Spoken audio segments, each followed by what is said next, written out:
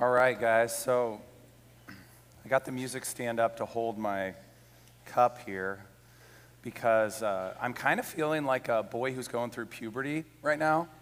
I'm losing my voice, and so I remember getting called on when I was in class in like 7th grade and being terrified to read because my voice would crack. And so you guys can laugh at me if that happens. It'll make me feel right at home.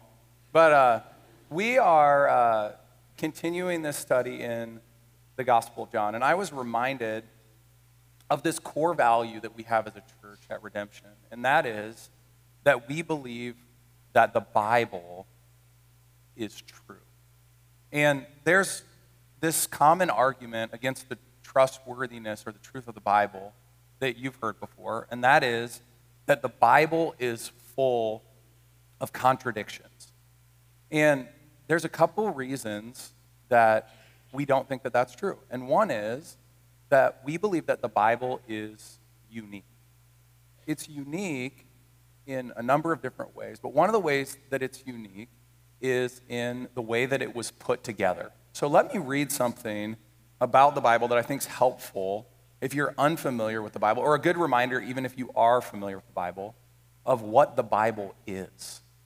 So this scholar says this: the Bible, contains 66 separate books, 39 Old Testament and 27 New Testament, written in 3 languages, Hebrew, Greek, and a bit in Aramaic, over a period of more than 1,000 years, by more than 40 authors of varying ages and backgrounds who wrote on 3 continents, Asia, Africa, and Europe. Authors of the Bible include kings, peasants, philosophers, fishermen, poets, statesmen, and scholars. The books of the Bible cover history, sermons, letters, songs, and love letters. There are geographical surveys, architectural specifications, travel diaries, population statistics, family trees, inventories, and numerous legal documents. It covers hundreds of controversial subjects with amazing unity. It's also the best-selling book of all time and is now available in nearly 3,000 languages. So one of the reasons I think that people think the Bible is full of contradictions is, frankly, it's complex. And so whenever something's complex, it's easy to misunderstand it. So let me give you one reason that I've found the Bible, as I've read it over the years, to be entirely trustworthy. And that is its internal consistency. So I remember this idea landing on my soul at a young age. My dad had a friend at work whose name was Evan Janovitz, and Evan Janovitz was Jewish, and he also was a genius. He got a perfect ACT score. And my dad was in a consistent conversation with Evan about the Bible, because Evan's perspective was the Old Testament is true and the New Testament is not true. And my dad encouraged him to study for himself the New Testament, and he specifically pointed him to the books of Romans and Hebrews. And he gave Evan his big NIV study Bible. I can still picture it in my mind's eye. It's got tan and dark brown on the front cover. And he gave it to Evan, and Evan came back less than 2 months later. And he came into my dad's office, and my dad recounts the story of him taking this giant Bible and throwing it onto his desk. And he goes, I read it. And he goes, you read Hebrews and Romans? He goes, no, I read the whole thing. And he goes, and it's all true. And gave his life to Christ. And I hope that as we look at this passage of the Bible where John is making the argument that Jesus fulfills the Old Testament, that you will embrace Jesus because you see the truth about him in this word and you trust him. Okay, so Jesus fulfills the Old Testament. The first thing we see in the text is that he is Lord. Look with me again at verses 19 through 28. It says, and this is the testimony of John. When the Jews sent priests and Levites from Jerusalem to ask him, who are you? He confessed and did not deny, but confessed, I am not the Christ. And they asked him, what then, are you Elijah? He said, I am not. Are you the prophet? And he answered, no. So they said to him, who are you? We need to give an answer to those who sent us. What do you say about yourself? He said, I am the voice of one crying out in the wilderness. Make straight the way of the Lord, as the prophet Isaiah said. Now they had been sent from the Pharisees. They asked him, then why are you baptizing if you are neither the Christ, nor Elijah, nor the prophet? John answered, I baptize with water, but among you stands one you do not know, even who comes after me, the strap of whose sandal I am not worthy to untie. These things took place in Bethany across the Jordan, where John was baptized. So John, Jesus' disciple, is writing about another John, John the Baptist, and he is recounting this story about John. Now, John lived out in the wilderness. He was known to eat grasshoppers and wear camel skin coats. He's kind of a wild guy. And he told people to repent and believe the good news. And he himself is spreading in fame. And so there were these religious elite leaders called the Pharisees who went out to investigate what he was doing. And their common question to him was, who are you? And his response was to quote a scripture that they would have known from Isaiah 40, specifically verses 3 through 5. Let me read that in its original context. It says, a voice cries in the wilderness, prepare the way of the Lord. Make straight in the desert a highway for our God.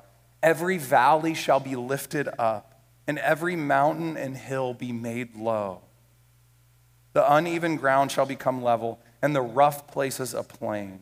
And the glory of the Lord shall be revealed, and all flesh shall see it together. For the mouth of the Lord has spoken. And so John is saying, contrary to popular belief, I am not the Messiah. I am not the Christ.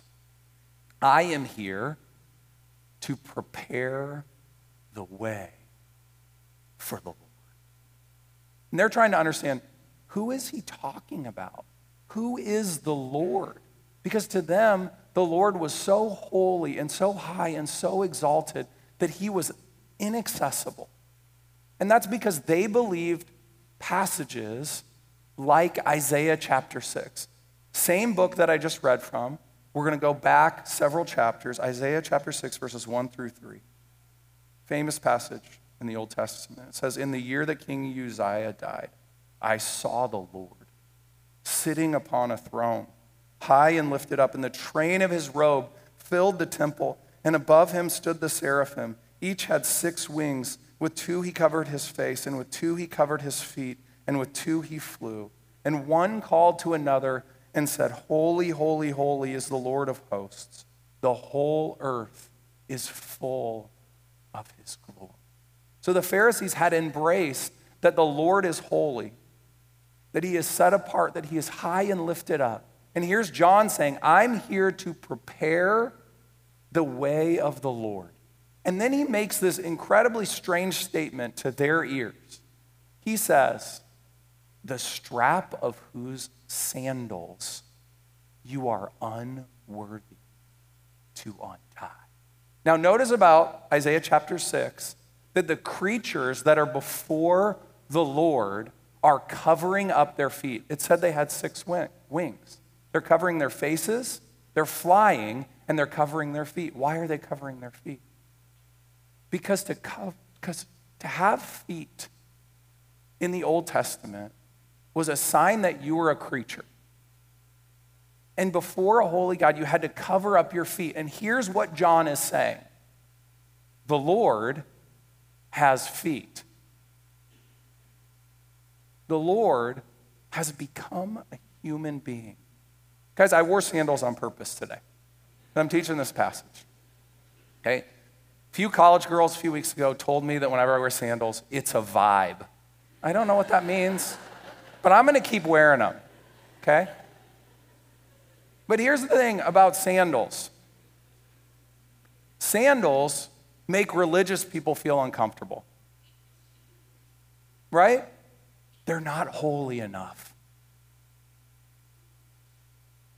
You got to put on your Sunday best. Nobody looks that cool in sandals, right? We've all got like some awkward shaped toenail, or we've got like that hairy toe, or you've got something going on this way. I still remember seeing my grandpa Don in sandals for the first time. He was a farmer, and he had dropped so many things on his toes that his toenails were yellow and like this thick, right? Like sandals are the ultimate evidence that you are a human being and not God. And here is what John is saying. The high, lifted up, exalted Lord is walking on the earth with us. He's here. I'm not him. You're not him. That's him. Unreal. He can't get over it. It's unbelievable. Guys, I remember this time of the year when I was a college pastor, I was in Iowa City, reaching out to those wretched Hawkeyes. And, trying to win as many as I could to Jesus. It was a tough job. Somebody had to do it. And I was on campus, and I remember sharing the gospel with a student, just in a one-on-one relationship. I was handing out flyers, and he stopped and wanted to have a conversation. And I started talking to him about the good news of Jesus, which I love to do. And he stopped me at one point in the conversation, and he said, I don't believe that what you're saying is true, but I hope it is. Guys, this news is so beautiful, is so amazing, is so unexpected, that my hope for you is that even if you don't believe that it's true, that this service would create in you a hope that it is. Here's what a non-Christian philosopher who read through the Gospels named Jean-Jacques Rousseau said about the Gospels.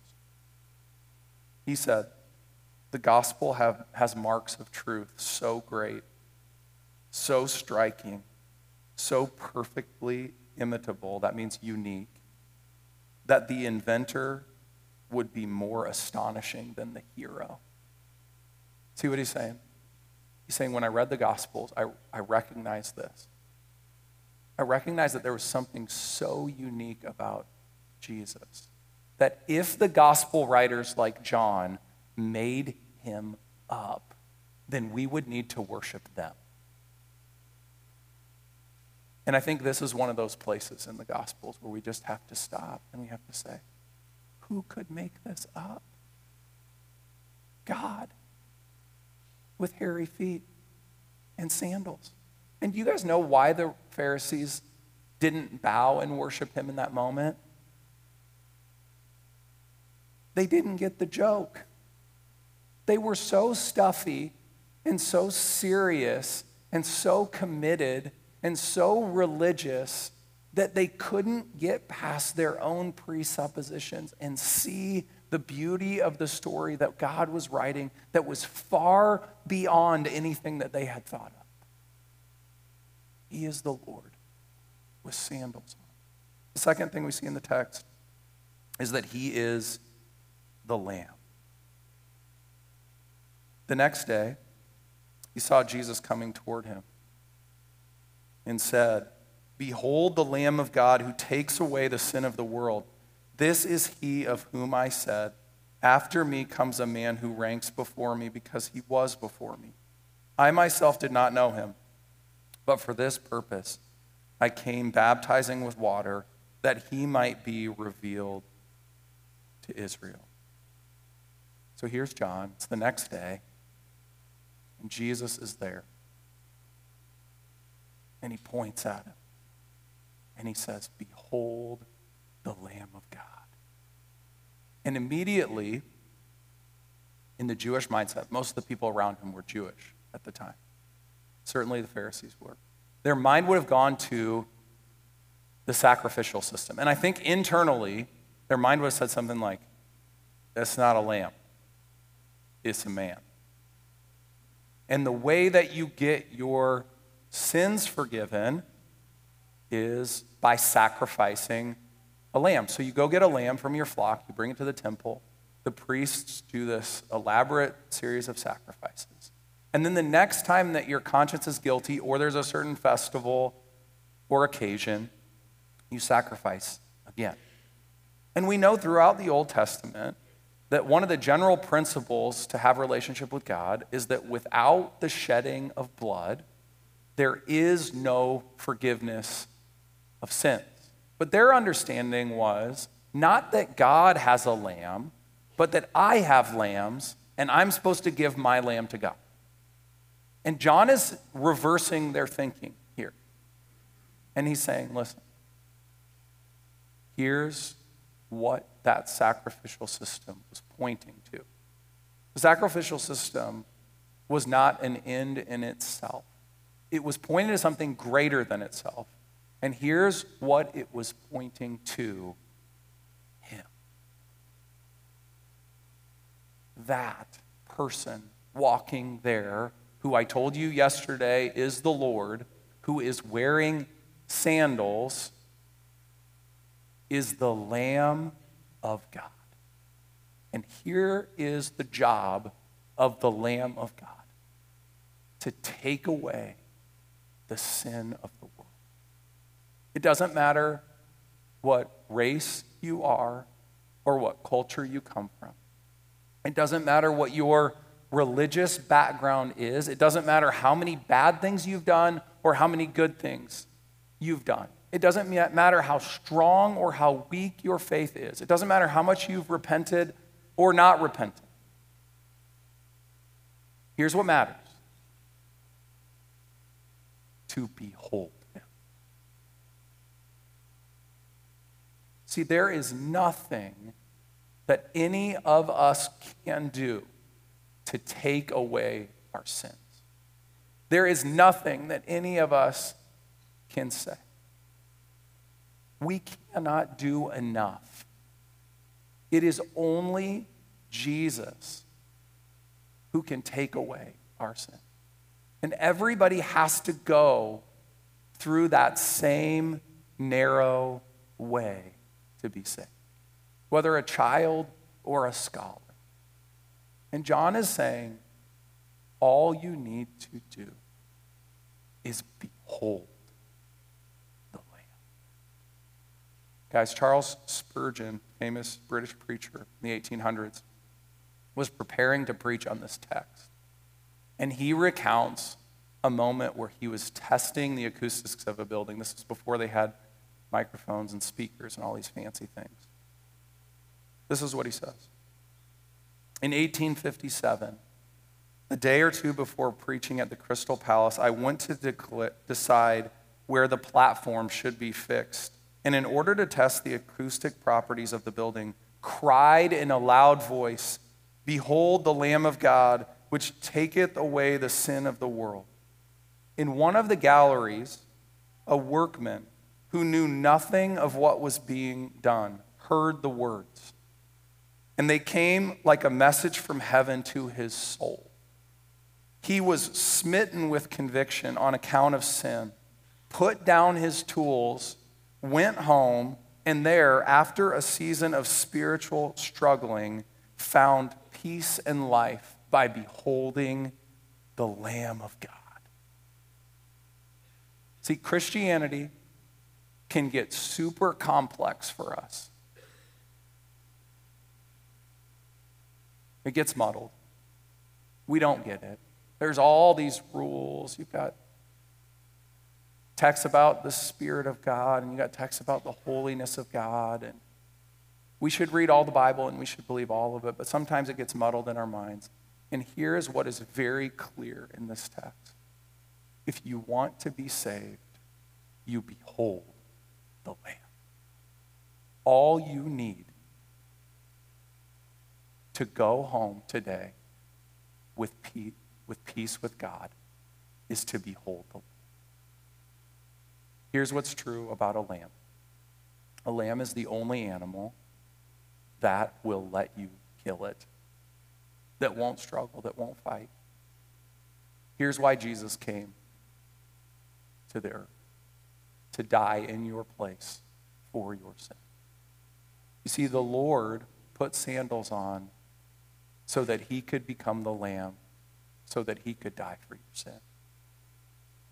And the question for you this morning is, will you take your eyes off of yourself, whether that's on your good performance, the things that you've done, or on your bad performance, the sins that you've committed and the things you wish you would have done, and will you put your eyes on Jesus? And here's what you will see if you put your eyes on Jesus. It is enough. It is finished. The work is done. The Lamb has paid for the sins of the world. So we see in the text that he is the Lord, that he is the Lamb, and finally, we see that he is the Son. Starting with verse 32. And John bore witness, I saw the Spirit descend from heaven like a dove, and it remained on him. I myself did not know him, but he who sent me to baptize with water said to me, he on whom you see the Spirit descend and remain, this is he who baptizes with the Holy Spirit. And I have seen and borne witness that this is the Son of God. So guys, in the Old Testament books of Judges and Samuel, we see the Spirit of God come down on people, rushes on them, and gives them like this prophetic boost or this kingly courage. But what you don't see in the Old Testament is the Spirit of God remain on someone. The Spirit of God comes on someone, but the Spirit of God does not remain on someone. And yet it's prophesied throughout the Old Testament that when the Son of God comes, when the true chosen one, the true judge and the true king and the true Son comes, that the Spirit of God will not just rush on him, but the Spirit of God will remain on him. And John is recounting during Jesus' baptism that the crowd around him saw the Spirit come in a form of a dove. And the Spirit did not just rush on him, but the Spirit of God remained on him. And God said out loud, so that everyone there could hear, this is my beloved Son. Listen to him.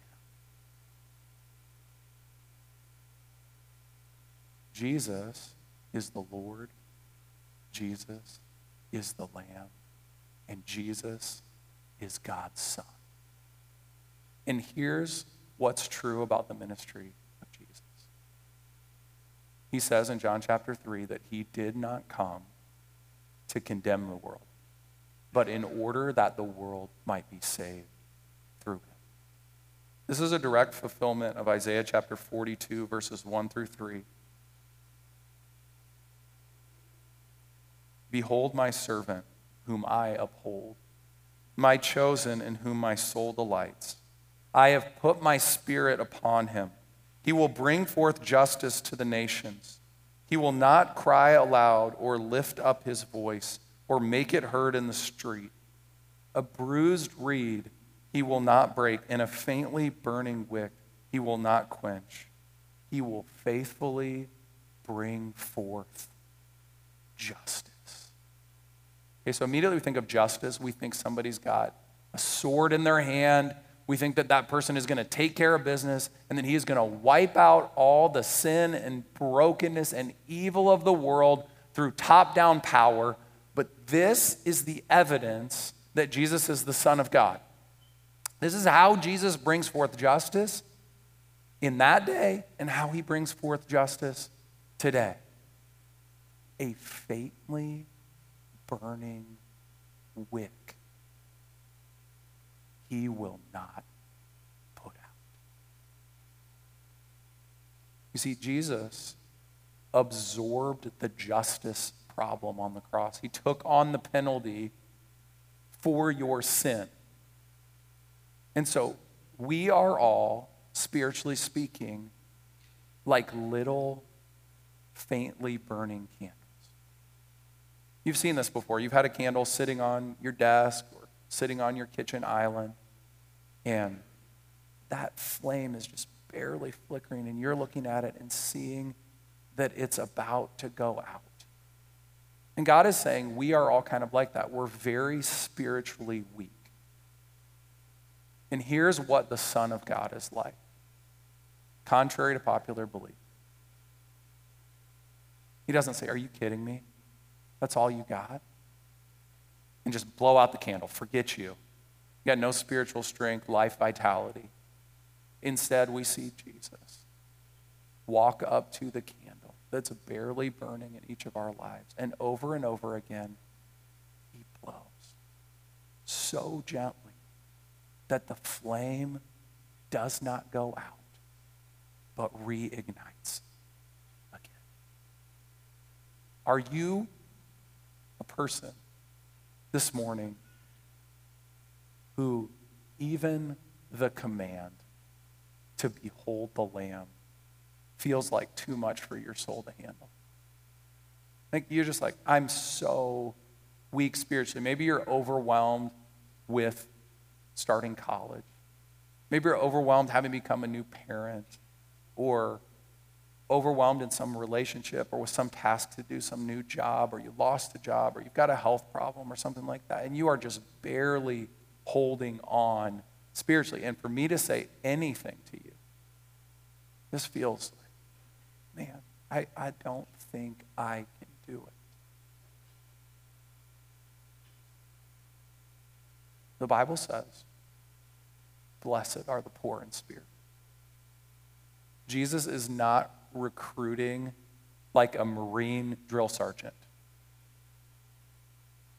Jesus is looking for people who are barely holding on because he is an expert at reigniting the flame. That's who he is. That's what he does. He fulfills what we can't. See, he's the Lamb that died for our sins. He's the Lord who came to rescue us. He's the Son of God filled with the Spirit who won't put out the flame in our lives. And so my question for you is very simple. Will you have him? Will you trust him? Will you believe him? Will you see that he is the one that your soul needs? And will you watch him change your life? Pray that it would be so. Let's pray together. Jesus, thank you that you are the same yesterday, today, and forever. Thank you that you are so humble that you came to earth to walk among us. So humble that you died for us. So gentle and kind that you will not blow out the flickering flame of our faith, but you will gently, over and over again, reignite it, or you will light it for the first time. So God, I pray for that person in the room who is barely holding on. Or maybe this is their first time hearing this good news, and there's so many conflicting thoughts bouncing around in their mind, and they don't know what to grab onto. Spirit of God, would you come and allow us to behold the Lamb of God, to see Jesus high and lifted up, to know that our sins are forgiven, not because of what we've done, or not because of what we've said, or not because of the amount of our faith or the quality of our repentance, but because he is enough. Would those who were standing on shaky ground go out this morning with peace with God because you who have fulfilled what we never could, Jesus.